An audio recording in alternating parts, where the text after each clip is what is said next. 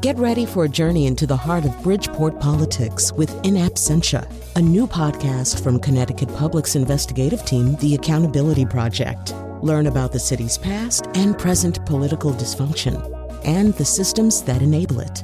Tune in wherever you get your podcasts. Funding provided by Joe Zimmel and Valerie Friedman. You're about to hear a rebroadcast of The Colin McEnroe Show. It originally aired August 9th, 2019.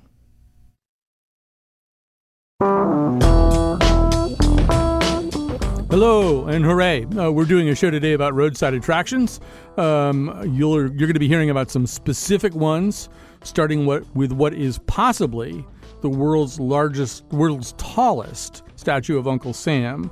But before that, as my co-host today, I just happen to know somebody who's one of the leading experts in the world about roadside attractions. That would be Bill Griffith, creator of the syndicated daily comic strip Zippy the Pinhead, author of 2 graphic memoirs, most recently, and well featured on our show, Nobody's Fool, The Life and Times of Schlitzie the Pinhead. So, Bill, one of the things that Zippy does in his surrealist trip through America and existence is he does talk to roadside attractions, right? He speaks to usually giant things. I kind of like to think of it as they speak first to him. Good point. He hears them and he engages them in conversation. Yeah. It started, I guess, in, I would say, 1976 when I did the first Zippy strip in which he speaks to a giant, icon, a giant sculpture, which was in San Francisco. There was a chain of restaurants called the Doggy Diner. Mm-hmm. The Doggy Diner featured each restaurant featured a giant dachshund head with a chef's hat, right, looking dolefully down and turning around, spinning around on a pole. There was one in the Mission District in San Francisco that I would pass by all the time. And one day I thought, well, what if Zippy climbed up the pole and talked to the doggy? What would the doggy say and what would Zippy say? That was where it started. And Zippy and the doggy have stayed in communion over the years, too. Oh, yeah. If you go into San Francisco now to seek the doggy, there is one remaining doggy, no longer in front of a restaurant, but right opposite the San Francisco Zoo, much to the zookeeper's unhappiness, because it's looking at the zoo. Yeah. But it was put there because it was part of a nearby restaurant, nearby Doggy Diner. It was rescued, and at the bottom of it, there's a plaque giving Zippy credit partially for its rescue. So I want to mention one or two of the other iconic ones. One of the ones. So there are these muffler men, right? Who were once again giant, Paul Bunyan-sized guys who I guess were cradling mufflers, except that the first thing to go was the muffler. Yeah, right. They were all made by one company in San Diego, and I can't remember the year, but I would say mid-'60s. They were made for the Midas Muffler Company, and they briefly decorated the entrance to every Midas Muffler store. Mm-hmm. But Midas Muffler, for some reason, changed its mascot to, I think, some kind of a creature with a crown or something, like King Midas, I guess. And they abandoned the poor Midas Muffler man and just let him, be sold at auction, I guess. So then these Muffler men appeared in incongruous places all over the country. There's several hundred of them. One of them is my favorite. The body is altered to be female, so there's sort of breasts, but it's the same body. Yeah. And the head is changed to Jackie Kennedy. So kind of a trans thing going on. Yeah. And then there's Alfred E. Newman. The Alfred E. Newman Muffler Man is literally a Muffler Man statue with an Alfred E. Newman head, and it's the mascot of an ice cream store chain somewhere in the Midwest. There's one Zippy annual that I think has both of the doggy head, the giant doggy head we just described, and the Midas Muffler, the empty-armed Midas Muffler Man. And I think there's a giant duck in between the two. Right. The giant duck is from Long Island, actually made famous by Saul Steinberg on a New Yorker cover years ago. Yeah. It's also the kind of starting point for the idea of vernacular architecture, buildings that don't conform to the normal architectural standards. that are almost folk art. Mm-hmm. I think of the Muffler Man as kind of folk art, even though he was made by a professional company, because there's something wrong anatomically, wrong in a nice way. Yeah. His head is too big for his body. His hands look like claws. And that brings up another thing which I love, I grew to love, which are distressed roadside attractions. Mm-hmm. Muffler men with their heads missing. Mm-hmm. There's a muffler man in Connecticut with the entire upper body missing. So it's just a pair of pants and boots. And it just sits there in front of, I don't know what, a defunct store. I just love that kind of stuff. There's so much more to say about this, but and we will keep coming back to some of these things as we go along today. But I think we do have to attack the story of the possibly tallest Uncle Sam in America. You are aware of this. Is there anything you want to say about it as we plunge into this? He's a great example of folk art, once again. Was it for an ice cream store? I think it was up until, when we get the mayor of Danbury on, he can explain this to us. I know it had a commercial. Almost all these statues have commercial purposes. Right. Of course, the purpose is to make you, as you're driving by, to screech on your brakes and say, I got to go in. Right. This is calling to me, which, of course, is what happens with Zippy. They're calling to him in a similar way, except he speaks with them. He doesn't just go in and buy stuff. But, there are quite a few Uncle Sam giant roadside statues around the country. This is one of the coolest ones, I think. It's just it's huge. Mm-hmm. It's been restored. Right. And I think it will be a great Connecticut roadside destination. Well, the producer of this show, Jesse Steinmetz, was there on July 25th at the Danbury Railway Museum where there was the opening ceremony. I don't think we can call it an unveiling because how would you veil it? For this giant Uncle Sam statue. Here's what Jesse heard on that day. Thank you, Mr. Mayor, for bringing two relics of the Danbury Fair here this afternoon. This wonderful Uncle Sam and myself. I get a call one night from the mayor, often late night, and he said, I just bought Uncle Sam, you need to go get him. He's up in Lake George. I'm like, right now? You come upon this and you feel like a kid. You feel like a child. That is a joyful thing. Now, here we go. 3, 2, 1. All right, joining us now is, I think, one of the voices that you hear there, Mark Boughton, the beloved mayor of Danbury. He's been on our airwaves many times for other reasons, but not ever, Mark, to talk about a gigantic Uncle Sam statue.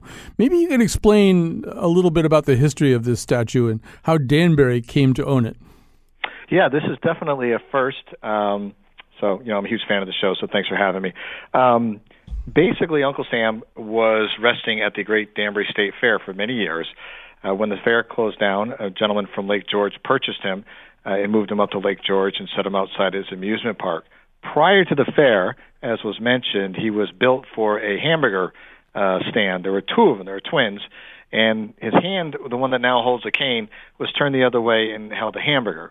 But it never was finished. It got about three-quarters of the way finished, and then the hamburger chain went bankrupt, and then the owner of the fair commenced and commissioned the finishing of the Uncle Sam and brought it to Danbury. Uncle Sam was part of the Land of Giants at the Great Danbury State Fair and was really a meeting point for residents or people who went to the fair. You would say, meet me at the Uncle Sam before we walk in. So that was sort of a common meeting area where everybody knew where to go. But let's make no mistake, this is the largest Uncle Sam ever in the history of mankind. I just want to get that out there. Isn't there, Mark, some kind of dispute about this that involves maybe another Uncle Sam statue that it's on a stand or something, which is cheating? Bring that up. Bring that up. All right. But there is another one that's on a stand. It's a 15-foot high platform, so that adds effectively 15 feet to the whole edifice. But ours is the only freestanding largest Uncle Sam statue. How's that? Okay, and how high is yours? 39 feet. Yeah. So, Bill, as the commissioner of roadside attractions, America's commissioner of roadside attractions, I think we would agree a stand is cheating, right, if you're trying to be the tallest? Yes, although I'm not against stands. But yeah, if you're talking about height, you should talk about from foot to head, yes. Right, that seems only fair. Yes. Mr. Mayor, there was some rumor that you mentioned hands, that in the difficulty of transporting this statue from New York State to Danbury, one of the hands might have been slightly injured? No, I know. That was just, people are so funny, right? So, and I'll explain why in a second. When we were transporting him back from Lake George, we had to remove one of the hands because he would get caught under the overpass. It would get clipped on the overpass and get damaged. So we took the hand off.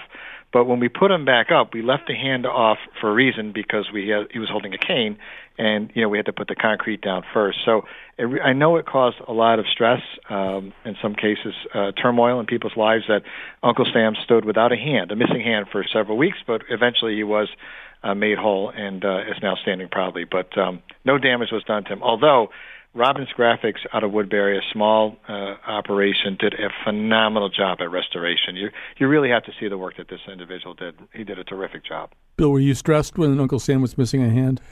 I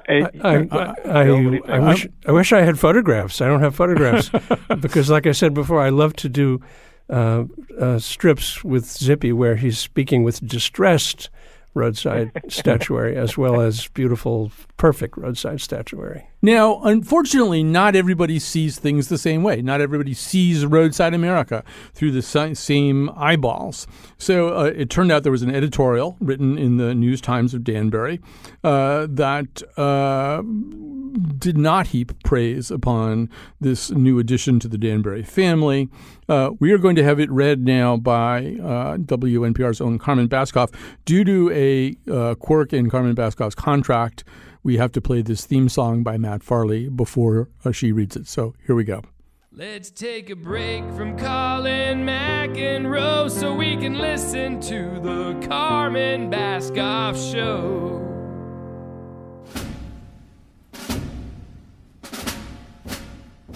I write this letter to you now to share with you the opinions of all Danburyans whose voices were never heard concerning the Gothic monstrosity that stands before the Danbury Railway Museum.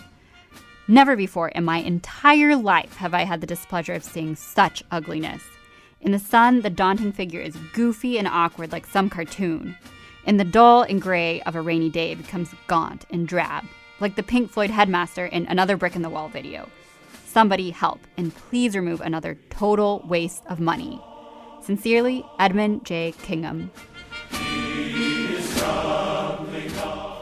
So we actually have with us now the writer of that letter, Edmund J. Kingham, and Mayor Boughton. And I don't want this to turn into some kind of ugly spat, obviously, although, Mr. Kingham, you did use rather strong language in that letter. Yes, thank you for inviting me to the show. It was strong, but it was harsh, but it was written with humor and lampoon, in the same vein of Monty Python satire work. There was no, and I just want to make sure, let me get this clear, there's no animosity between me and Mayor Boughton. I've met him a few times, and let me get that out the way. There's no criticism of him and no criticism of the actual statue. What I objected to, what I did not like, was it does not look like the Uncle Sam that I grew up and loved, who is a fierce-looking fella, almost a warrior-like fella that's used in, World War I and World War II, and, I want you for the U.S. Army poster, and, lifting the spirits of the country during a time of war. That's how I saw it. Though, Mayor Boughton, perhaps it is time for a kinder, gentler Uncle Sam. Well, I think I definitely respect the views that were presented. I think, first, I just want to be clear that we raised the money to bring Uncle Sam home, and that while there was some in-kind contributions from the city in terms of worker volunteers and things like that, all the major expenses were covered by local corporations. So I just want to get that out there.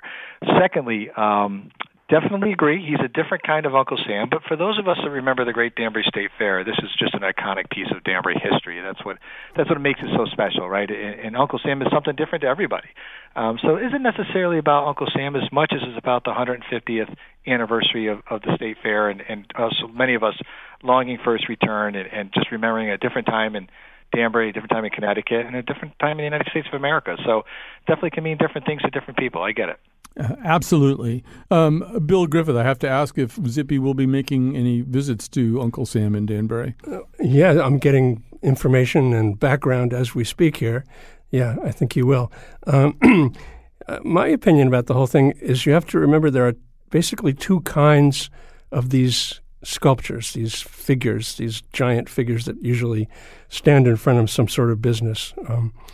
One you would have to categorize as folk art, and the other you would say is professional. Yes. The Doggy Diner in San Francisco is professional. It was actually designed by a Disney animator. The Uncle Sam in Danbury is folk art. It is not anatomically correct. It's a little bit awkward. It's full of charm, which is what folk art, of course, exudes in general. It's full of personality. It's full of quirkiness and oddness, as well as evoking whoever, like the mayor said, Uncle Sam means something different to different people. There is no connection between that Uncle Sam and the Montgomery flag painting of Uncle Sam saying, "I need you" for the U.S. Army that we all have in our heads. There's zero connection. Whoever first designed and built this Uncle Sam statue in Danbury probably did not look at that poster. So we just have to say one thing about this, Mayor Boughton, which is I guess there is some kind of theory that Uncle Sam is really from Danbury. This feels like Danbury chauvinism to me, but there is some idea that he really does belong in Danbury. Well, not really, no. So Uncle Sam there's a lot of theories about how that whole term came up, right? And without spending an hour on it, essentially, he most common knowledge, or most people will say the consensus is that this name belonged to Sam Wilson, and he was born in Troy, New York, and buried in Vermont.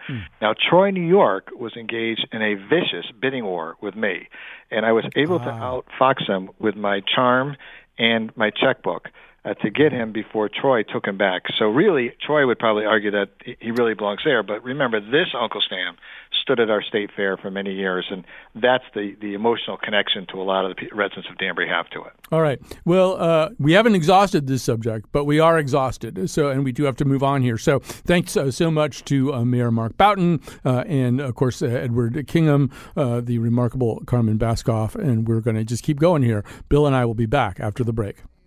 Cry out so fat because that was my trade, sir, till I listed for a soldier boy with Corcoran's brigade, sir, for to fight for Uncle Sam. He'll lead us on to glory, ho, he'll lead us on to glory, ho, to save the stripes and stars. For our once in our regimentals, me mind indeed we will. You're listening to a rebroadcast of the Colin McEnroe Show. It originally aired August 9th, 2019. All right, we're talking about roadside attractions. In studio with me is Bill Griffith, the creator of the daily comic strip Zippy and author of 2 graphic memoirs, and most recently, the wonderful, you really should look at this, Nobody's Fool, The Life and Times of Schlitzie the Pinhead. I'd also like to point out I was on your website today, and marked for clearance was a book for which I wrote the introduction. I didn't know how to feel about it. I was on the clearance table, this book that I wrote the introduction for. So before we go to Mark Klein and Foamhenge and all that, we should say that Connecticut has been bountiful for Zippy.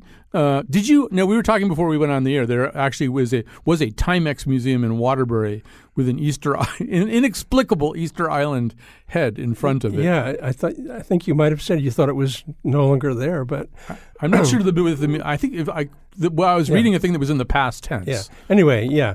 Well, here's the background. I moved to Connecticut in 1998 from San Francisco. Okay, when you live in a place for 28 years, as I did in San Francisco, you begin to kind of just take it for granted. Mm-hmm.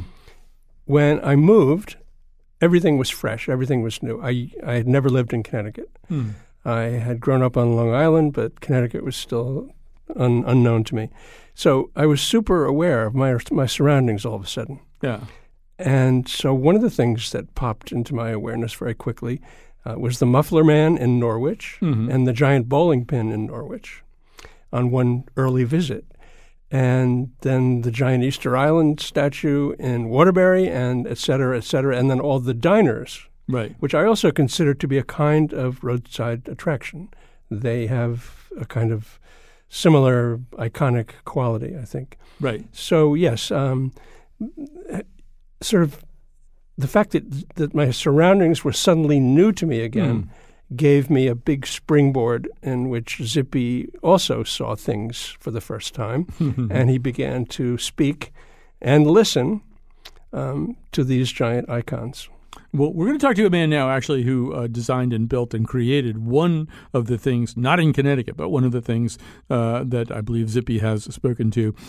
His name is Mark Klein, artist and owner of Enchanted Castle Studios and the creator of Foamhenge, among many other things. And I have to say that getting ready for the show, at one point I just on Facebook said, what's the best roadside attraction you've ever seen? And I got 217 comments, which is a lot for me on Facebook, to that particular question. One of the things that came up was something called Dinosaur Kingdom 2, which I think really ultimately prompted our call to Mark. But first of all, Mark Klein, welcome to this conversation. Well, thanks for having me. And let's begin with Foamhenge. Explain what Foamhenge was or is. Well, first of all, I mean, I build figures for theme parks and attractions all over the country, and Foamhenge was just something that I did for myself. I do something every year in the state of Virginia for April Fool's Day, and this happened to be one of those opportunities to do something a little bit, left from center, and I had a source for giant foam blocks, and had the piece of property donated to me. So I thought, hey, why not a full-size replica of Stonehenge? So I should say, Mark, as you I think have divined, the creator of Zippy is here in the studio with me. So Bill, Bill, hi.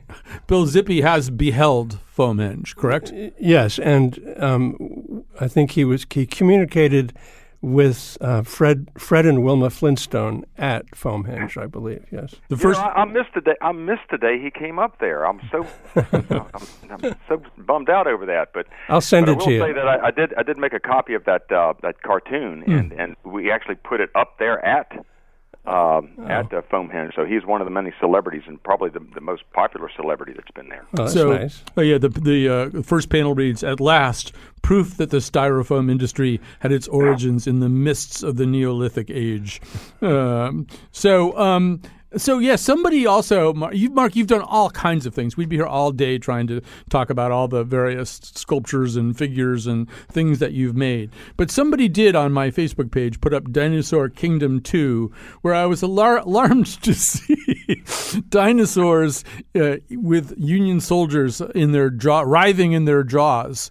And I thought, that seems kind of wrong somehow. But I want you to tell us the story of Dinosaur Kingdom 2. Well, it's not so wrong. It's all about it's history in the making. I mean, it's Virginia was 60% of the battles in the Civil War took place in Virginia, and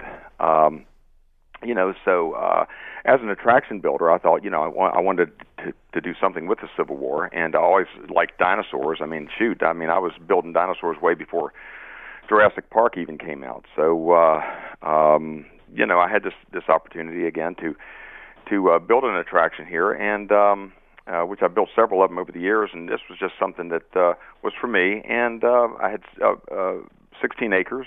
I married the two together and came up with a very unique attraction. Now, this was something that was inspired way, way back when I was a child. There was a movie called Valley of the Gwangi, and it was, I think, a Ray Harryhausen movie. And, these things, we're all inspired from our, past experiences, and this just sort of came to fruition.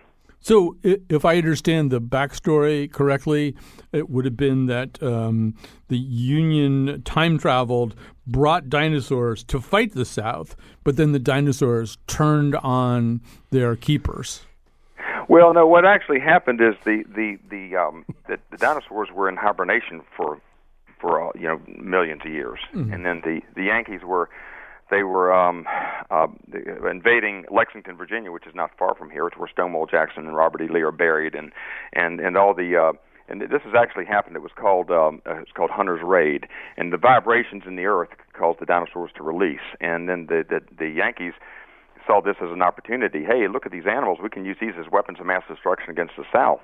And so this was a small chapter that happened in the war. Of course, it was covered up by historians. The history is written by the victors naturally, and it was such an embarrassment to the Yankees that they left it out altogether. And but now you can visit back in time by coming to my park here, and you go through the time tunnel, and you can see how it all unfolded. Like I said, left out of the history books. Right. They're always trying to change history now. History is written by the Velociraptors, I believe, is the exact same thing. So is this still? So this is still. I mean, Bill is visibly fidgeting, like he just wants to get in, like you just want to get in your car right now and drive there. Yeah. Well, first I want to know: were you being ironic or were you being truthful? A little of both. Okay, good. All right. You have to have. Okay, you were promoting. Okay, I got it. Yeah. Well, no, I mean it is. I mean it is what it is. We have a lot of people that pull in and to the attraction. They're going like they just can't believe something like this even exists. So a lot of times it's just a curiosity thing. They pluck down the money and they go through it and they go, oh my God! I mean, because think about it. A lot of these roadside attractions of this nature did go out of existence. I mean, they popped up back in the right after the war, World War II, and a lot of these attractions, talk about the Muffler Men and all these iconic characters, which I build several of those also, and send them around the country. And but this was a country that was trying to rebuild, and they had the automobile. The automobiles were starting to really sell. People had 2-week vacations, and they were getting in their cars. And they were putting the war behind them, and they were vacationing to these places, and people, along the road wanted to have, a little more of an edge to bring people into their, what were called fill-in stations back then. Mm-hmm. And so they would hire people, or they go out and build their own, giants or dinosaurs or whatnot to get people to turn their steering wheel. And this was all before Disneyland and Disney World and all the theme parks that are highly organized. So these were kind of the origins of theme parks in a way. Yeah, very, very much so. Very much so. It goes even further back, but at some point the attractions, the roadside attractions, sort of went into a lull. I mean, I'd say I got into it when I was in my early 20s, in the early 80s, and that's about the time. You don't go into a business when it's dying, but I did. And so I'm been credited with pulling it back up to a different level, and they still exist. I mean, lots of them still exist in lots of different ways now, though. Mm-hmm. Right. So we should point out also, we talked about Foamhenge at the beginning, but you are I think you are, Mark, definitely the only man who has made 2 full-sized replications of Stonehenge. You didn't stop with Foamhenge. You went further. You made Bamahenge, right? Yeah, I'm thinking about starting a new business called Stonehenge Replicas RS. See how far I can get with that. I joke around with people. I built the one for the man in Alabama. He's a multi-billionaire. His name is George Barber, and I built his in 2012. And I like to say that that was the year that the Mayan calendar supposedly ran out. And so when the aliens came back to reinvade, they were like, now wait a minute. There's one over here in England, and there's one over here down in. There's one in natural. The heck with this. Let's get out of here. We're at the wrong place.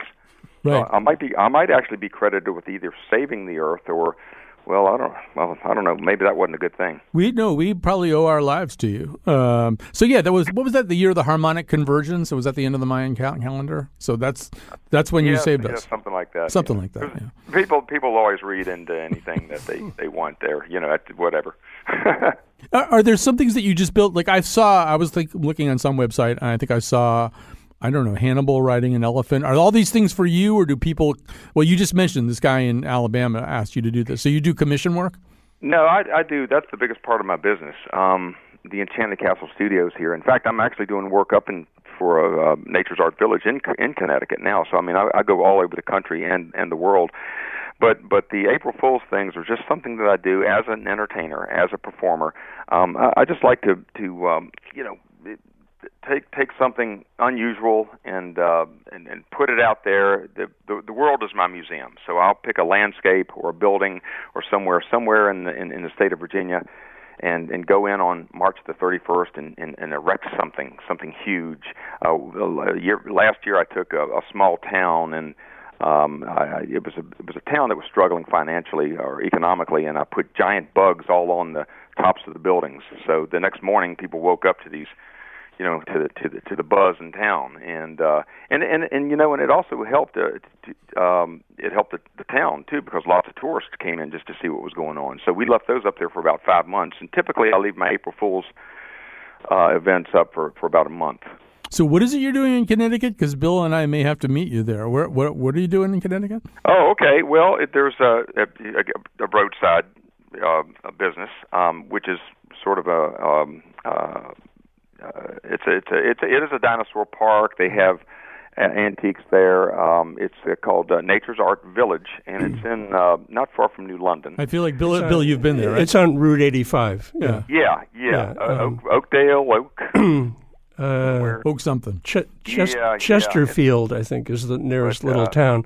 But yeah, it's a giant dinosaur. It's one of the two-legged variety dinosaurs there. Yeah, they got several. I mean, they got acres and acres of they've got. I did stuff for their mini golf. In fact, I'm doing some things for them right now. A giant rib cage that you walk through as an entranceway. But these are the things that I do, and it brings a lot of enjoyment to people's lives. It does. Well, did you have a final question for Mark? Do you ever put on a red and yellow polka dotted muumuu while you're doing these things, by any chance? There's a first time for everything. Right. Well, yeah, we'll meet you in Chesterfield. Okay. Let me make a note of that. Yeah, we can make that happen. Mark Klein, artist and owner of Enchanted Castle Studios, creator of Foamhenge and so many other things. Thanks for being with us today. All about the fun. Thank you. All about the fun. Are we having fun yet? Yeah. So it does seem as though, when we think about these roadside attractions, as you say, the more inappropriate they are, the better, right? Yes, because what we're really talking about is what I like to call Brand X America. Mm-hmm. Okay, there's the so-called normal accepted America, which would encompass all the chain restaurants, McDonald's, etc., strip malls, malls in general. The Disneyfication of Times Square. I mean, there's a professional level of outdoor and oddball entertainment that has gotten totally mainstreamed over the years. But in a parallel track, there are these odd, one-of-a-kind works of art, really, that are created for a commercial purpose, but usually that commercial purpose fades and the object remains. And so then it takes on its own personality, and it divorced from its original intent, and it becomes a work of art. Although there are some cases, I don't know whether you want to talk about them, where the business itself is still around, and they don't necessarily consider their icon, this giant icon that they've created, to be somehow or other folk art that is in any way in the public domain. Folk art is something in the eye of the beholder. Yeah. I'm not talking about Antiques Roadshow folk art. Right. This is somewhere in between that kind of folk art and a professional sculptor creating a big roadside figure. The challenges in making a roadside figure are enormous for a sculptor. So unless you hire a professional, like Mark, right? Yeah, he's in a whole category by himself, various ways. So the fact that something is perceived by other people as folk art is strictly up to the individual. Right. In the opening credits of the Sopranos TV show, they showed Tony driving home from New York, I guess. He's driving along the Connecticut Turnpike, and then he takes an exit, and you see things from his point of view in quick shots. And one of them is a giant muffler man, which I can't remember where it's under the Pulaski Skyway, I think, and he's holding a carpet, a big rolled up carpet. Mm-hmm. Now, do the people that are in that store, do they think that it's folk art? I don't think so. They just think it's advertising. And something about the fact that these things are so commercial most of the time, that's some of the appeal to you, right? You're Zippy. Let's forget about you for a second and talk about Zippy. Zippy is spoken to often by things that many people would consider bad taste, things that are, or bad for you, like covering a ding-dong with taco sauce. Right. Yes. No, Zippy loves, relates to, is born from American pop culture. So this is a great example of that. It's of almost zero interest to me to make fun of Disney. Right. I have done it. Mm-hmm. It's too easy. There's a cease and desist letter you can frame, though. Yeah. Actually, I've never gotten one from Disney. Hello Kitty, yes, not Disney. Okay. So it's a natural marriage that Zippy would be attracted to these roadside icons, especially if they are not connected to anything mainstream or strip mallish.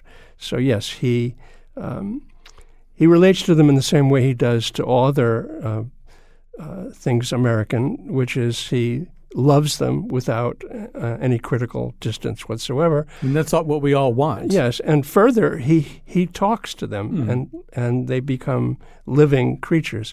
In his doggy diner days, back when I was in San Francisco and post San Francisco, the doggy and Zippy have a relationship. Mm-hmm.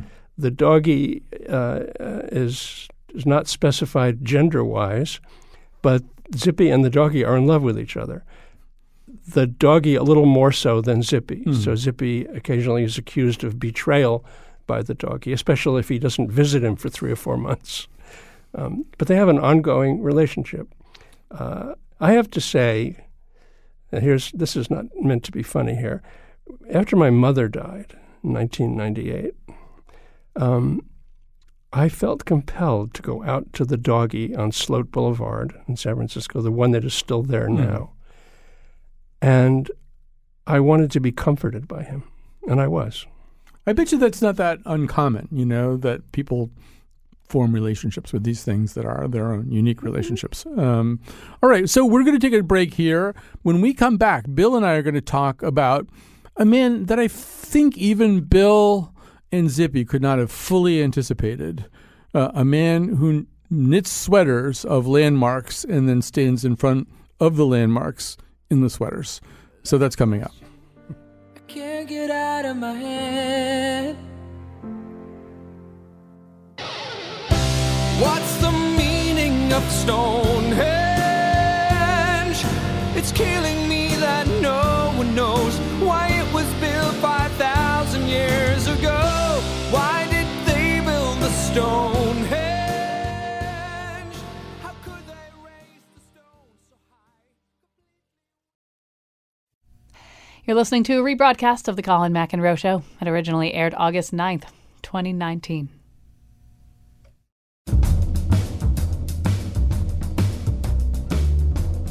Is it possible that Easter Island was originally a roadside stand selling firecrackers and whoopie pies, and then the bridge washed out? Today's show is produced by Jesse Steinmetz, with help from Betsy Kaplan, Jonathan McPants, and me, Kyone Wolfe. The part of Bill Curry was played by a giant muffler man. And now, back to Colin. All right, so I've already basically signaled to you who our next guest is, although we also have Michael and Doug have called in.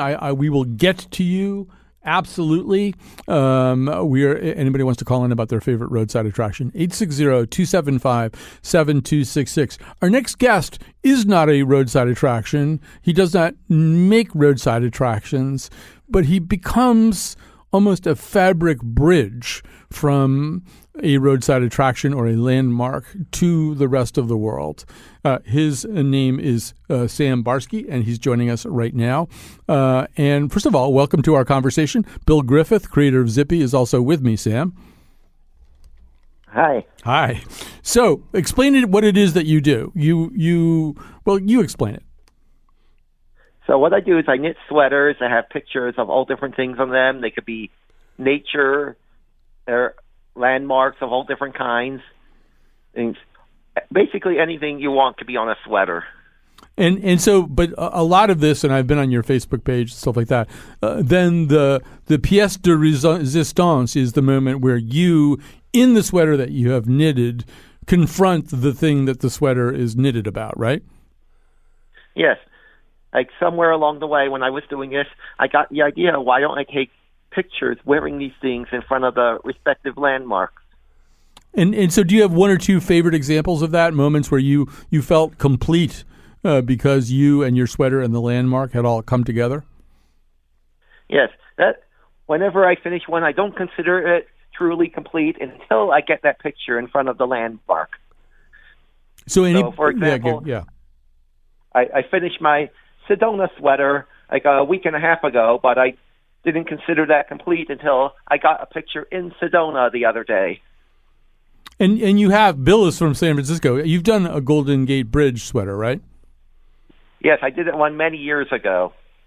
And then I assume stood in front of the Golden Gate Bridge. Yes, I did that back in 2013 while I was on my way to Singapore and had a stopover. So I guess this has become a viral sensation. Maybe you can give me a sense of like how many people are now interested in this. I mean, who's looking at your sweaters? How has this kind of traveled through the internet and become something that people know about and care about? I don't know really how many people are fans from around the world, but I do know approximately how many Facebook and Instagram followers I have. And how many would that be? I have about 38,000 on Instagram, somewhere over 40,000 on Facebook. And so let me ask you this. If it were possible, I'm not saying this is something that I can arrange, but let's say that we could start a Kickstarter thing. You know how they have these private rockets that go into space? I mean, sooner or later, one of them is going to get to the moon. So I'm thinking you knit the moon sweater, we get you to the moon, and then we take the sweater picture on the moon. How does this sound? Yes. I don't think I'll go to the moon in my life, but I did go to a place in Alabama that looks like the moon, that has the rocket. There wasn't a Stonehenge there by any chance, was there? Yeah, I've been to the real Stonehenge. I've been to a replica Stonehenge in Missouri as well. All right. So, Bill, do you have any particular questions for Sam? Yeah. So, when you knit your sweaters, are they meant for other people as well or just for yourself? Like right now, I only make them for myself because it takes me a month to make one. But in order to enable other people to have them, I'm pretty soon going to have them mass-produced, printed on T-shirts that everyone can buy. There you go. And I was trying to figure out how you could monetize this thing. You probably could, there are websites that do on-demand purchasing of T-shirts and everything else. I bet there's one that will actually sell sweaters. Yeah, so I'm working with this company called Picture This Clothing based in Las Vegas. Yeah. And starting this fall, they're going to print them on T-shirts. Okay. Well, my recommendation is that you go all the way to sweaters and just find the right company to make them for you. Because, it could be sweaters. They could be printed on the sweater. It wouldn't have to be actually. When you do the sweater, what do you use? Are you using knitting needles? Yes. You are? I use a pair of knitting needles. I knit them by hand. It takes me about a month to do one. Okay. Well, someday your sweaters will be on Antiques Roadshow. There you go. So is there a particular place that you're headed towards next in terms of knitting the sweater and then going there? Do you know what your next big destination is? Yeah, so I just got done with the Grand Canyon. I have a long wish list of hundreds of places all over the world. I haven't done any of the Pacific Northwest yet, for example. I want to do one of Machu Picchu one day in Peru. Yeah. All right. Well, you've got dreams, and they're great dreams. Sam Barsky, thanks so much for joining us today. Sam Barsky, who knits sweaters of landmarks, stands in front of the landmarks and has his picture taken. Thank you for being with us. I did ask people if they had some specific roadside attractions. We've got a little bit of extra time here left at the end. The number is 860-275-7266, 860-275-7266. You can call in. We are not even slightly interested in things that have serious historical import. that don't involve dinosaurs participating in Civil War battles. We're interested in other kinds of things. So here's Michael with something he wants to talk about. Hi, Michael. Yeah, if you're going on 95 through Providence, Rhode Island, I believe there's an exterminator company that has a big fly on top of a building, or a big bug. It's a big bug. It's not a fly. It's still there. It's slowly deteriorating, which only adds to its charm, and it looms up over as you pass by it. It's eye level with the turnpike. You're actually looking right into the face. It's some kind of a generic bug. I don't know what it is. Yeah. It's been in Zippy Strips several times. All right. So it's going to be hard to stump Bill here, I think. But so we like that, too, because also it sounds like it's becoming distressed. Yes. There's a place in the Midwest called, I think it's called the Fiberglass Boneyard. The Fiberglass Boneyard is part of a company that makes giant fiberglass statues. Mm-hmm. Not quite folk art, almost professional. Like, a giant JFK. Right. But ones that don't quite work out, where the mold has a problem, they toss into this boneyard behind their building. And they're all lying on the ground. There's like a giant Yogi Bear with his body is like half rotted away. And I've done numerous Zippy strips where Zippy comes to commiserate with the creatures in this fiberglass boneyard. There's a fine line between exalted roadside attractions and nightmare fuel, and maybe that line just is constantly there are two guys who I can't remember the name of. I was talking to your producer, who they've dedicated their lives to rescuing giant roadside attraction statuary. And when I found out about them, I asked if they had photos to share, and they said they did. And then I said, can you please send me the photos of the statues before you fixed them, before you repaired them? And they're very poignant. So these are like wildlife rehabilitators, like they're taking the raptor with the broken wings. I don't know how they're making a living, but they're going around the country rescuing muffler men. Yeah. All right, so here's Doug somewhere in New York, some unpronounceable place in New York. Hi, Doug, you're on the air. Hello. So, no, I live in Connecticut, but the place I remember is in Tonawanda, New York. All right, and what is it? Well, it was a car wash in the shape of a gigantic whale. Oh, yeah. So it was quite big because it was a standard-sized car wash. Now, it's no longer there, so I'm not sure this qualifies. Well, it could be that those guys actually have it and are fixing it up again or something. I've seen pictures of it. I think you actually went into the whale's mouth. Right. Yeah. Yes, you did. Yeah. Yes, you did. Yeah. Tonawanda, New York. Yeah, And there's a second one that came to my mind. Yeah. Which was in Crystal Beach, Ontario, at the old Crystal Beach amusement park, and it was one of those huge Paul Bunyans. Yes. Well, they're all over the place. Yeah. I actually had this theory that Zippy needs to do like a separate Canadian tour, because there's like Canadian stuff is all different. Like there's this huge smiling apple that somebody sent me a picture of. Yeah, no, there's a national flavor to roadside attractions.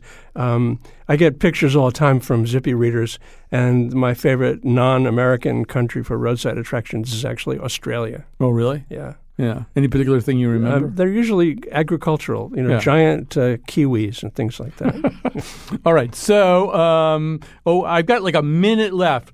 So, Joe, you're going to have to be really, really fast. But you're calling from San Francisco? No. This is Joe calling from actually Old Wethersfield. Oh, very close to San Francisco. Anyway, go faster because we're almost out of time. Okay. San Francisco was my native place. I was born there and moved in at 9. But I always remember driving. I'm not sure if it was on Mission Street, but there was a cafe called the Black Crow Cafe, I believe, and it had a live black crow in a cage in the window. I'm just wondering if Mr. Griffith remembers it. No, that was before my time. That's a whole separate show about semi-public animals, with like cats that live in libraries. And there used to be Best Cleaners used to have a minor bird that would go, "Get the steam clean." It would like badger the customers to get expensive services. All right, so we have to go. Thanks to Bill Griffith, creator of Zippy. Thanks to Jesse Steinmetz, who's produced a terrific show.